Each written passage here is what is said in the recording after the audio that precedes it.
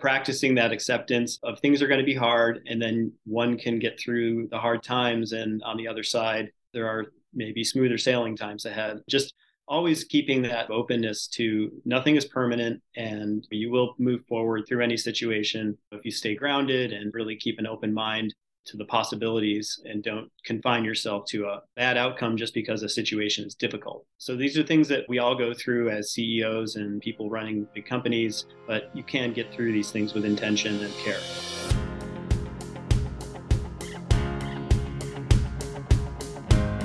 Welcome to the World Class Leaders Show. This is the one and only podcast for ambitious and high achievers, professionals who want to become world-class leaders. In this podcast, we deconstruct the success of high-performance leaders, share their stories, and teach the most effective strategies to move from average to greatness.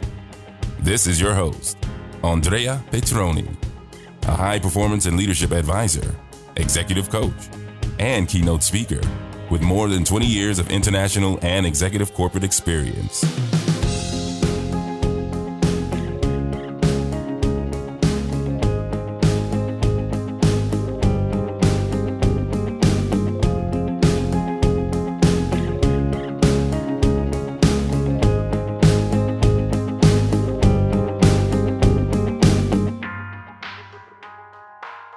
Hi everyone, welcome back to a new episode of the World Class Leaders Show. Today I'm with me, Jason Salfi. So Jason is a co-founder and CEO of Dimensional Energy, a revolutionary company that makes sustainable fuels and products from carbon dioxide and renewable energy.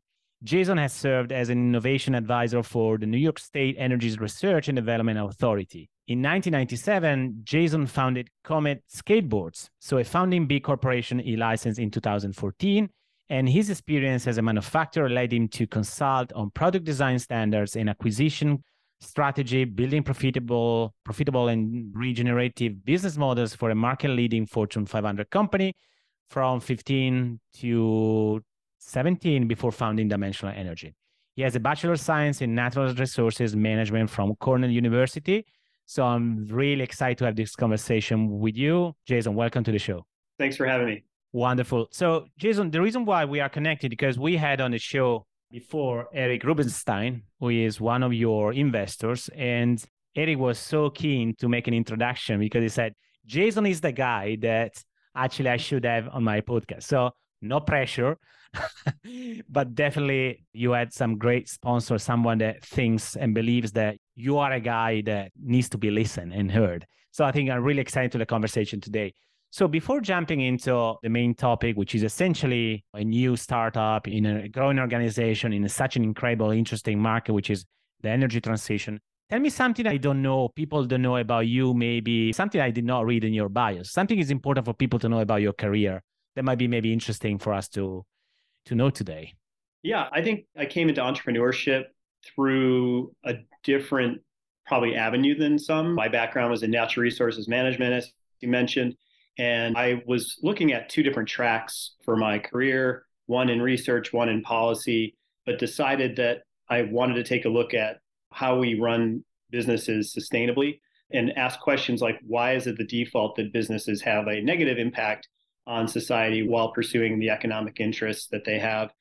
And wanted to answer questions around what if we looked at natural resources from a business perspective and proactively manage them as business owners and entrepreneurs, and started the skateboard company on that premise. And we pursued all sorts of different wild ways of manufacturing skateboards. We became a B Corporation, one of the first 7 to commit to that. And for me, it's like always been about raising the bar, going above and beyond the standards, setting new standards. And for me, like before the term was used broadly, like disruption meant for me having an impact, a positive impact, both on society and the environment. Wonderful. May I ask you, what is your definition of impact? Because, when I ask this question to leaders, everyone has a different version about impact. And sometimes, unfortunately, is a kind of a word that has been used so many times, and sometimes it becomes a buzzword, which I don't believe it is. But sometimes, unfortunately, people, they probably have challenges to articulate it, right? Or at least we have our own version. So what is your version about impact? Well, impact's pretty agnostic, word. It can be positive or it can be negative. Yeah. It's all, that's your intention. So an example of impact that is unintentional would be, say, like from if companies don't have a pursuit of positive societal change or positive impact on the environment, you could lead to wealth aggregation, like say in the terms of like say your average Silicon Valley company saying they're disrupting, but really they're just wealth aggregating or forgetting to put vowels in their names. For me, impact means actually having a positive impact on society and the environment from a, say, a regenerative approach. And that regeneration has to be, say, durable and long lasting. So one would want to put in place measures for a company that aren't just less bad, but more good, in the words of Bill McDonough. And so this would be, how do you form your business so that every dollar that business brings in has a unit of impact in positive direction? Love that. And I suppose that sort of impact that you want to make in the world then probably led you to founding, right? So Dimensional Energy. Tell us a bit more about where the idea came from and what was maybe the early days of Dimensional Energy and what really is the company right now and what's going to be the future of it. Yeah, so I'd been doing a bunch of work for NYSERDA, working as an entrepreneur in residence and helping clean energy startups launch through Nexus New York, and doing a lot of reading on what types of clean energy technologies needed to come to market, the net zero carbon economy.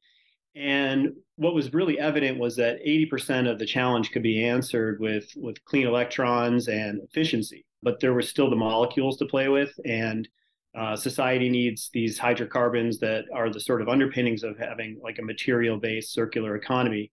And I wanted to make the molecules for that type of an economy, the molecules coming from carbon dioxide, being non-extractive, coming up with a way to take what was once regarded as waste and have it underpin the economy that we wanted to have emerge.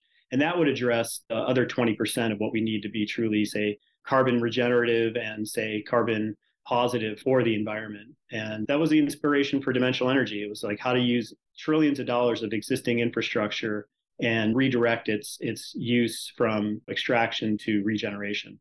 Yeah, I think it's the concept that is well discussed in many parts of the world is the circular economy, right? So making sure that that's how you produce energy, how you regenerate in your world what is already existing. So what exactly the company is doing right now? So, I mean, what's your also the vision? Maybe I hope there is a bold vision for the future. So in other words, what's the impact that Dimensional Energy in your mind must make in the future? Well, the biggest impact that we're making right now is replacing newly extracted carbon from under the earth. So for every barrel of product that we make, we could subtract 1 barrel of, say, extracted carbon from the crust. So basically, that will allow us to use the existing inventory of carbon above the ground to make all the fuels and products that we'll need moving over the next several decades as we electrify everything and start to move towards more clean industries. So it's really about, say, addressing the really difficult to decarbonize sectors of our economy, like concrete, paper, these things that are going to produce carbon into the near future and make the hydrocarbons that we need to have society continue to move forward. And so there's going to be things like aviation that are going to need sustainably made hydrocarbons for combustion into the, say, next several decades until some new solution is made for flight. We've got electric flight and hydrogen powered flight on the horizon, but those are a little bit distant and may have challenges when it comes to the long duration flights. We'd like to we are creating a sustainable aviation fuel that could be fit into a sort of circular fuel pathway. And then, broadly speaking, there's all sorts of things that say, as we transition to more clean energies, we also like to take a stance on, say, including more of the people that haven't been benefited from the energy infrastructure developed over the last century and say, how do you weave in durable community benefit to every, say, big project that we do? And that's a really exciting aspect of our company as well. Wonderful. What's the current situation of the company? So how many people are working with you right now? What are your major objective opportunities that you see in the market? I mean, it sounds like a thrilling moment for those organizations that are operating in that space, given even much I'm familiar with the energy industry. So what are current status, opportunities, and maybe we'll go a little bit deeper into the challenges that probably you face for you or for your organization in the future? Yeah, so last year we grew from 6 to somewhere around 27. So it was a big year for us. Right. We commissioned our first carbon dioxide to fuels project. We got that up and running in September, October of 2022. We broke ground on that in February of 2022. So it was a really big push for us. Now we're operating that 24/7, whole new layers of operations and integration of people working together. So that's been a wild ride, to say the least. That growth. We went from a very flat sort of structure to a multi-layered, multi-nodal management structure that has a lot of need for growth. So we're putting those systems in place. We're about to hire another 25 people. So it's growing fast. Wonderful. And how the future look like in terms of 2, 3 years, where you would like to be as an organization? Yeah, in the next 2 to 3 years, we'll have our first commercial plant up and running. So we're working with some folks here in New York State on putting together our first commercial plant, and that we hope to have running mid-decade. Absolutely. We've got plans for plants all over the world, and we hope to have a pipeline of, say, 50,000 barrels a day worth of production being either put into feasibility or into design or into construction over the next decade. So there's a lot of work going on here to scale fast and answer some of the world's most pressing problems around carbon usage. Wonderful. And back to these very aspiring goals that you have, what are the challenges that you see right now for a business like yours? Not necessarily your business here, Dimensional Energy, but in general, for organizations, you've been there for many years now. So they're facing such an incredible opportunity, but also a growth stage, essentially. So you are getting really at the beginning of that stage, which is really exciting. I'm sure that it is. You get new clients, you get investors, you get much more interest from the communities. But what's going to be really the challenge for the organization, in your opinion, to get to the point? Well, all quickly growing startups are in need of finances. So we'll be raising money quite a bit. We think we have a good structure for that, but we will be raising a significant amount of capital to build the infrastructure projects that we have. The IRA has been a huge boon to our industry, actually. So, the hydrogen, the carbon, the fuel subsidies that are coming through that, the infrastructure subsidies that are coming through the IRA are simply catalytic, and definitely like to thank everybody who had a hand in getting that passed. But a challenge could be there that not everybody agrees on, say, that vehicle for starting new clean energy industries. So we hope that as different administrations come into office in the US over the next, say, several 4 and 8 and 12 years, that all, say, remains in place and has a feedback loop that's positive for our clean energy and energy transition in the United States. The EU's got some great stuff going. Hopefully that stays. But these things are going to be challenging for all the emerging industries in the clean energy sector, whether that's fuels, batteries, or whatever you're doing. And so that's something we'll have to keep our eye on and have a finger on the pulse of at all times. Yeah, it makes absolutely sense. Now, I'm curious about your personal journey, right? So I'm sure that you've been through a massive conversation in your mind in terms of, okay, I started as myself, as a founder of this business, although maybe co-founder. Now you are facing incredible growth. It's fantastic, hiring people, you're expanding, you're scaling, all the good stuff. How your leadership has changed, if has changed, in order to get where you are right now? Yeah, I think I've learned to delegate over the last couple of decades, that's for sure, and really trust people and bring in the most highly skilled and just the greatest subject matter experts of all time and let them do their work. And having a great team that's complementary is something I've learned a lot over the last couple of runs at entrepreneurship. So Dimensional Energy, I feel like is on the right path there. We've got a great team, and it's just self-assembling into this really wonderful collaborative company, but not without significant effort. So that's really exciting. And by the way, we know by experience, I'm sure that you might agree with this, is many founders, when they start to scale their organizations, one of the problems they actually have is exactly on delegation, because they haven't been really used to delegate tasks and activities because they were being very protective with their own baby to some extent. But it sounds like you tackled that challenge quite easily, or maybe you describe it in a way that sounds much more easier than what it was in reality. My second significant company, so I learned it the hard way in my 20s. So sometimes you have to feel pain to learn. So I've got the benefit of having that experience under my belt. The other thing that I think I've really learned is how to take care of myself and nurture my relationships. My wife and I are very supportive of each other. She's wonderful, and we work a lot on our relationship to make sure that we're feeding the garden, so to speak, and making sure that our personal life is also very fulfilling. Exercise and meditation. Our biggest resource is our mind and our consciousness. And so making sure that that's fresh so that we can be our best selves for the people we work with and the planet. So it's really keeping things in balance and making sure that thing that you hear about working 24/7 doesn't feed into a negative feedback loop and you stay positive and creative and engaging. So that's been a big part of my journey. Yeah, I love that. I mean, I'm sure there are so many people in the audience today, they are thinking right now, gosh, I would like to have this equilibrium balance between work and family, but also making sure that my life is easier regardless whether I'm an entrepreneur or a CEO, where normally the pressure is high. And it's good that honestly, really, it's good that you found that equilibrium right now. Talking about mindset, you just mentioned keeping the mind healthy. One of the things I've noticed in my work, essentially, so is many founders, when they deal with the transition to become a CEO of a little bit larger organization, they struggle a bit. And one of the reasons is because it's not really the task itself. It's not about really the role has changed, but it really starts from not being able to do a personal transition. We touched a little bit earlier on delegation, but there are many other elements. They are normally distinguished founders in all traditional meaning of founder to a CEO of an organization is scaling. Is more about managing people, leading people, but he's also thinking more strategic about the future. How has been your personal transition from being just you? I mean, you said before, that's not your first rodeo, is the second one. How did you deal personally with this transition? From the growth of the company? Yeah, from being just a founder or co-founder 2 or 3 to be a CEO right now, that's who you are, which is a different challenge at the end of the day, right? Yeah, it feels very natural. So my co-founders were really great. Clayton, David, Tobias, when we got this thing off the ground, there was a good equilibrium and balance between everybody on the technical and sort of business side. We had a lot of synergy there.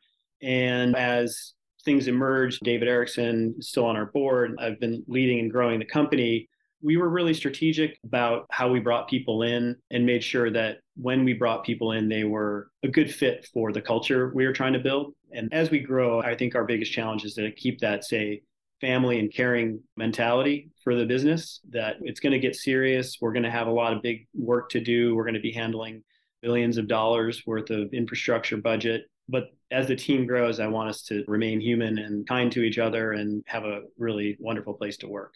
So I think it's just about having that intention that sets the tone for your success. And it's funny because I think you just reached and go just beyond what is generally considered threshold of culture.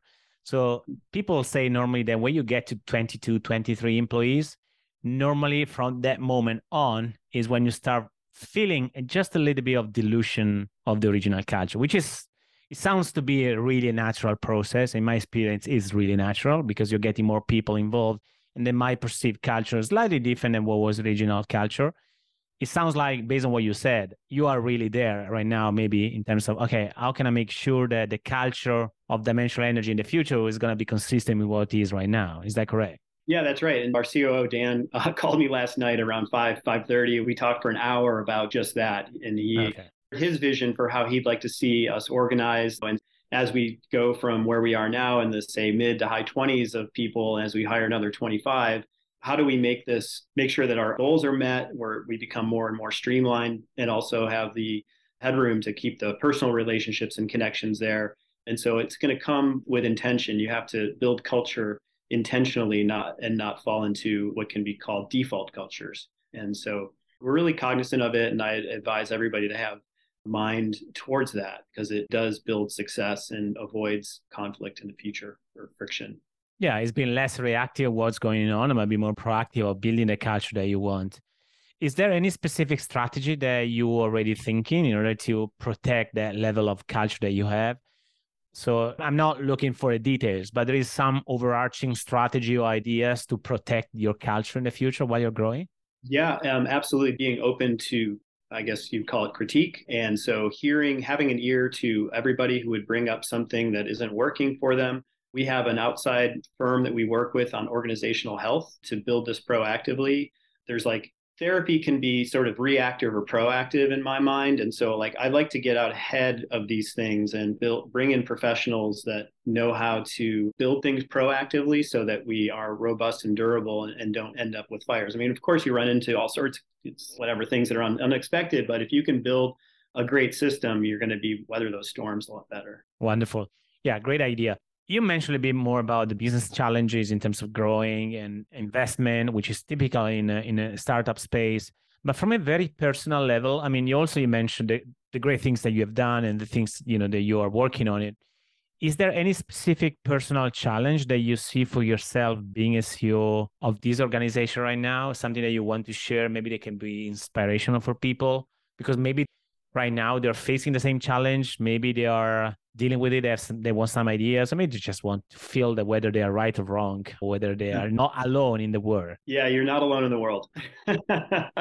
It's, I think, practicing that acceptance of things are going to be hard, and then one can get through the hard times. And on the other side, there are maybe smoother sailing times ahead. Just always keeping that openness to nothing is permanent and you will move forward through any situation if you stay grounded and really keep an open mind to the possibilities and don't confine yourself to a bad outcome just because a situation is difficult. So these are things that we all go through as CEOs and people running big companies, but you can get through these things with intention and care. Yeah, it's having that positive attitude about things.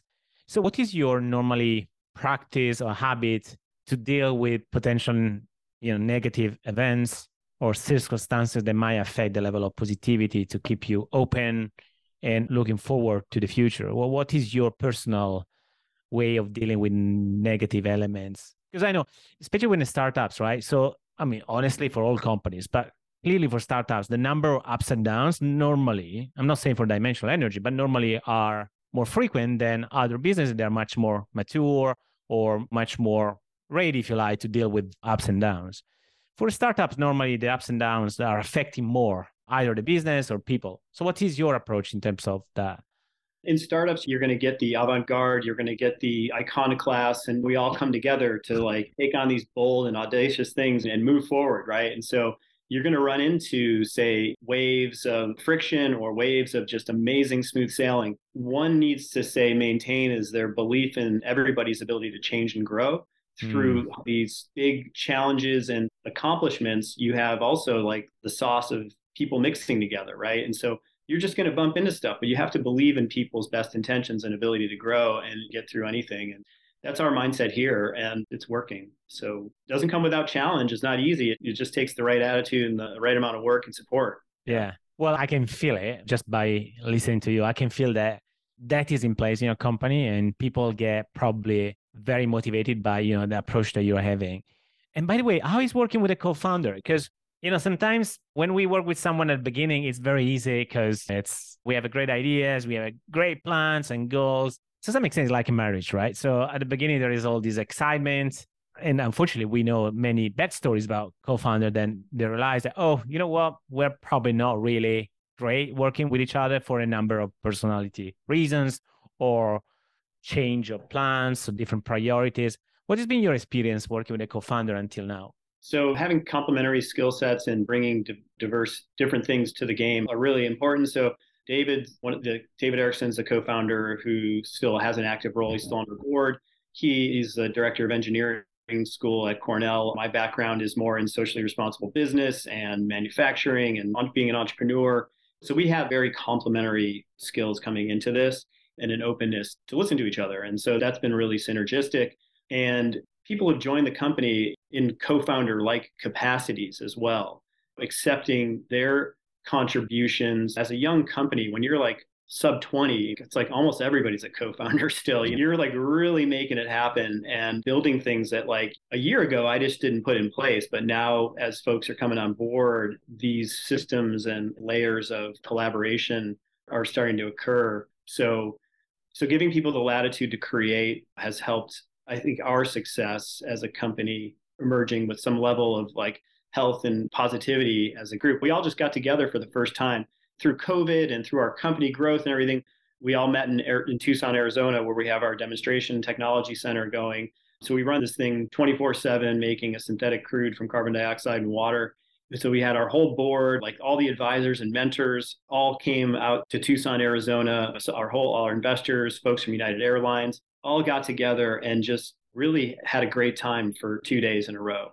And we learned a ton about each other as humans and people working together. And that was fantastic. So like that level of enthusiasm and positivity is really vibrating through the company right now because we had this opportunity to have a retreat together and also show the world grand opening of the facility and everything. Yeah, that's great. Wonderful. I mean, I still believe that it's so valuable to meet together right now, even the COVID world where most of the interaction are online. I still believe there is a huge value in meeting in person for the reason that you just explained, besides the fact there was a lunch or whatever. Jason, I'm curious, what is, in your opinion, the biggest misconception about being a CEO? Because you are there, and many people, they might have some assumptions, beliefs about the life of a CEO. Some of them might be right, some others maybe they're wrong. What is your idea? What's the biggest So misconception? as everybody probably knows that like CEOs have a vision for a company and they set the course forward. But I think that it's also important to realize that being a CEO is a job with a job description. So your job is to bring vision and forward momentum to a company and build a healthy organization, achieve great things.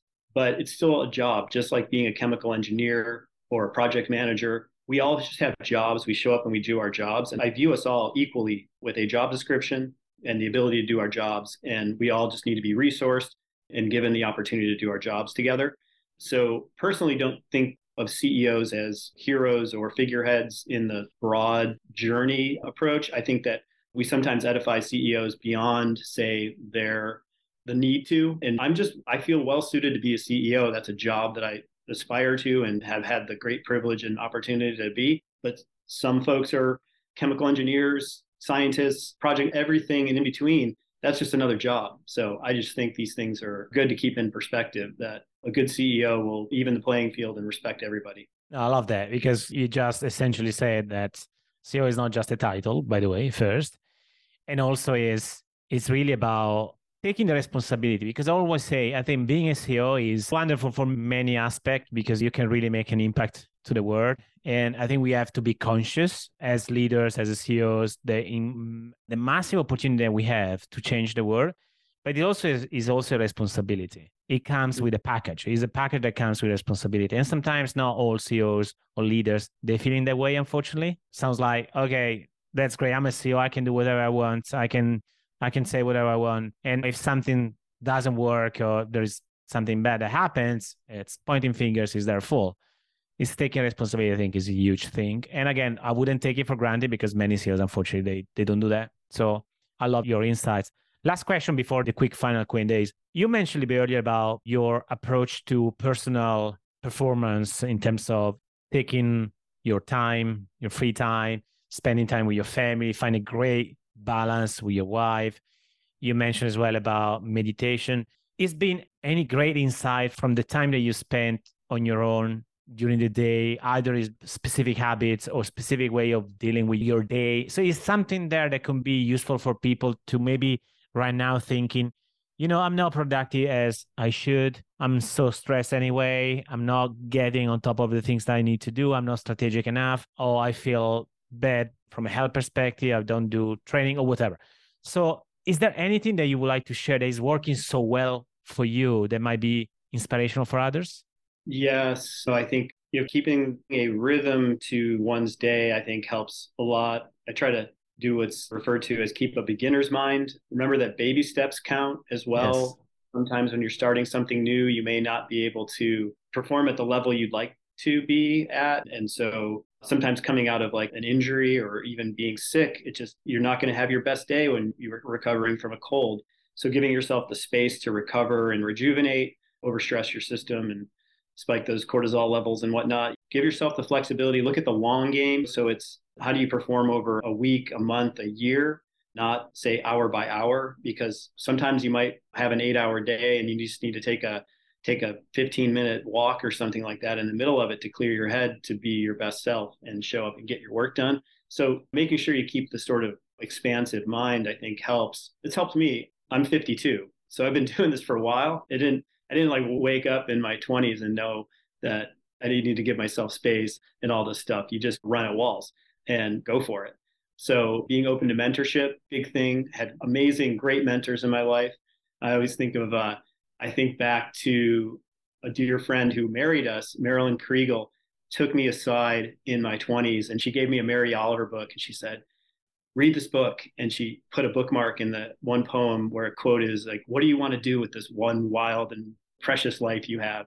And it just stuck with me through my entire career where She was very intervening upon me at a very crucial age and right before I started my first business. And I was just like, I want to have an impact. I want to be force for good things. And it is going to be a wild life. I'm an adventurer. This is going to be fun and it's going to be hard, but that's what life is. So go for it.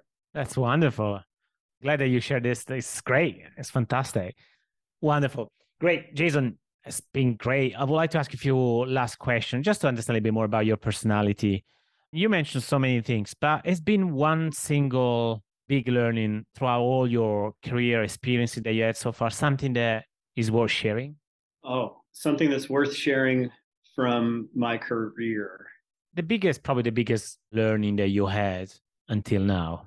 I don't know. I think I'd have to say that one of the biggest learnings, we read about a lot of people doing great things and we can get ideas for how to move forward. But I think what it comes down to is like making sure you're always being yourself first, because you're always going to be the best at being yourself. No one can be a better you than you. And I've, varied from that at times, trying to like live up to say someone else's, what they've accomplished in one direction or another. We do that as humans. But I find when I'm in my best operating mode, I'm just being myself, being true to myself, my values and my capacities, and giving people the space to do their best. That's wonderful. Wonderful learning. And by the way, it's funny because we had on the podcast a few months ago, Doron Meyersdorf, who is the CEO of StoreDot. He's operating in a similar space of yours on the batteries. And when asked this question, he's actually answered the same thing. He said, be true to yourself. That has been my major learning. So it's interesting, similar patterns from people that have been there for many years and they had a lot of experiences. So wonderful. On the other end, is there anything that you would have done maybe differently across your career or maybe not? Yeah, I mean, I think it's a journey. I don't know if I could have done anything differently. I'm very thankful that I've learned some things, thankful for my family to be so supportive and tell me when I'm straying. Lovely daughter and wife.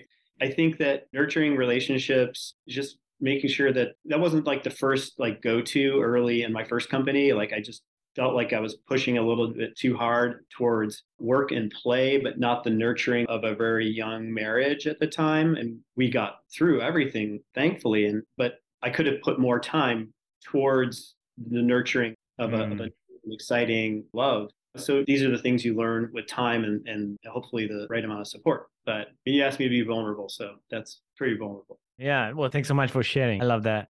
Final question. What is your approach to learning? So we all know, that great CEOs, great leaders, they are avid learner, they keep learning regardless where they are in their journey. What's your personal journey? And then finally, if you're a reader as well, maybe one book recommendation that you have for people if they want to get better.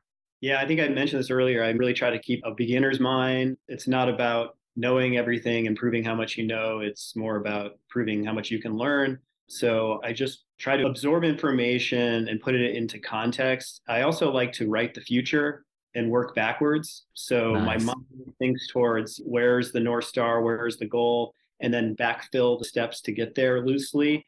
And then I like to read and learn about things that fill in the gaps. And I think from a reading perspective, I'm reading Kim Stanley Robinson's Ministry of the Future right now. I'm a big sci-fi fan. I learned how to talk probably in front of TV watching Star Trek. So basically big sci-fi. So Octavia Butler, Parable of the Sower and Parable of the Talents, a lot of reading there, but I mean, she's a real visionary and it's cautionary tales. They're not predictive in any way, shape, or form, and hopefully not.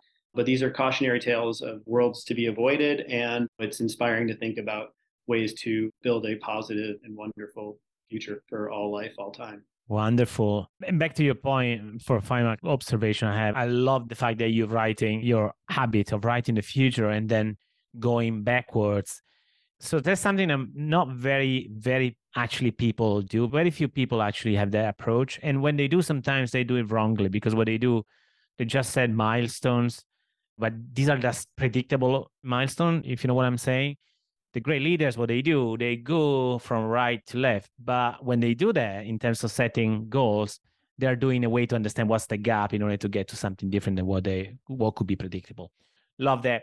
Jason, it was a great conversation. Thank you so much. Where people should go if they want to know a little bit more about you and the organization? Well, you can go to dimensionalenergy.com and check out Dimensional Energy. We're out there in the airwaves, and try to find me in the world somewhere. Not Yes, and please follow Jason as well, LinkedIn. So, guys, thank you so much for being here with us today. Jason, thank you so much. I really appreciate your openness and this conversation. Yeah, thank you. And it was a pleasure speaking with you.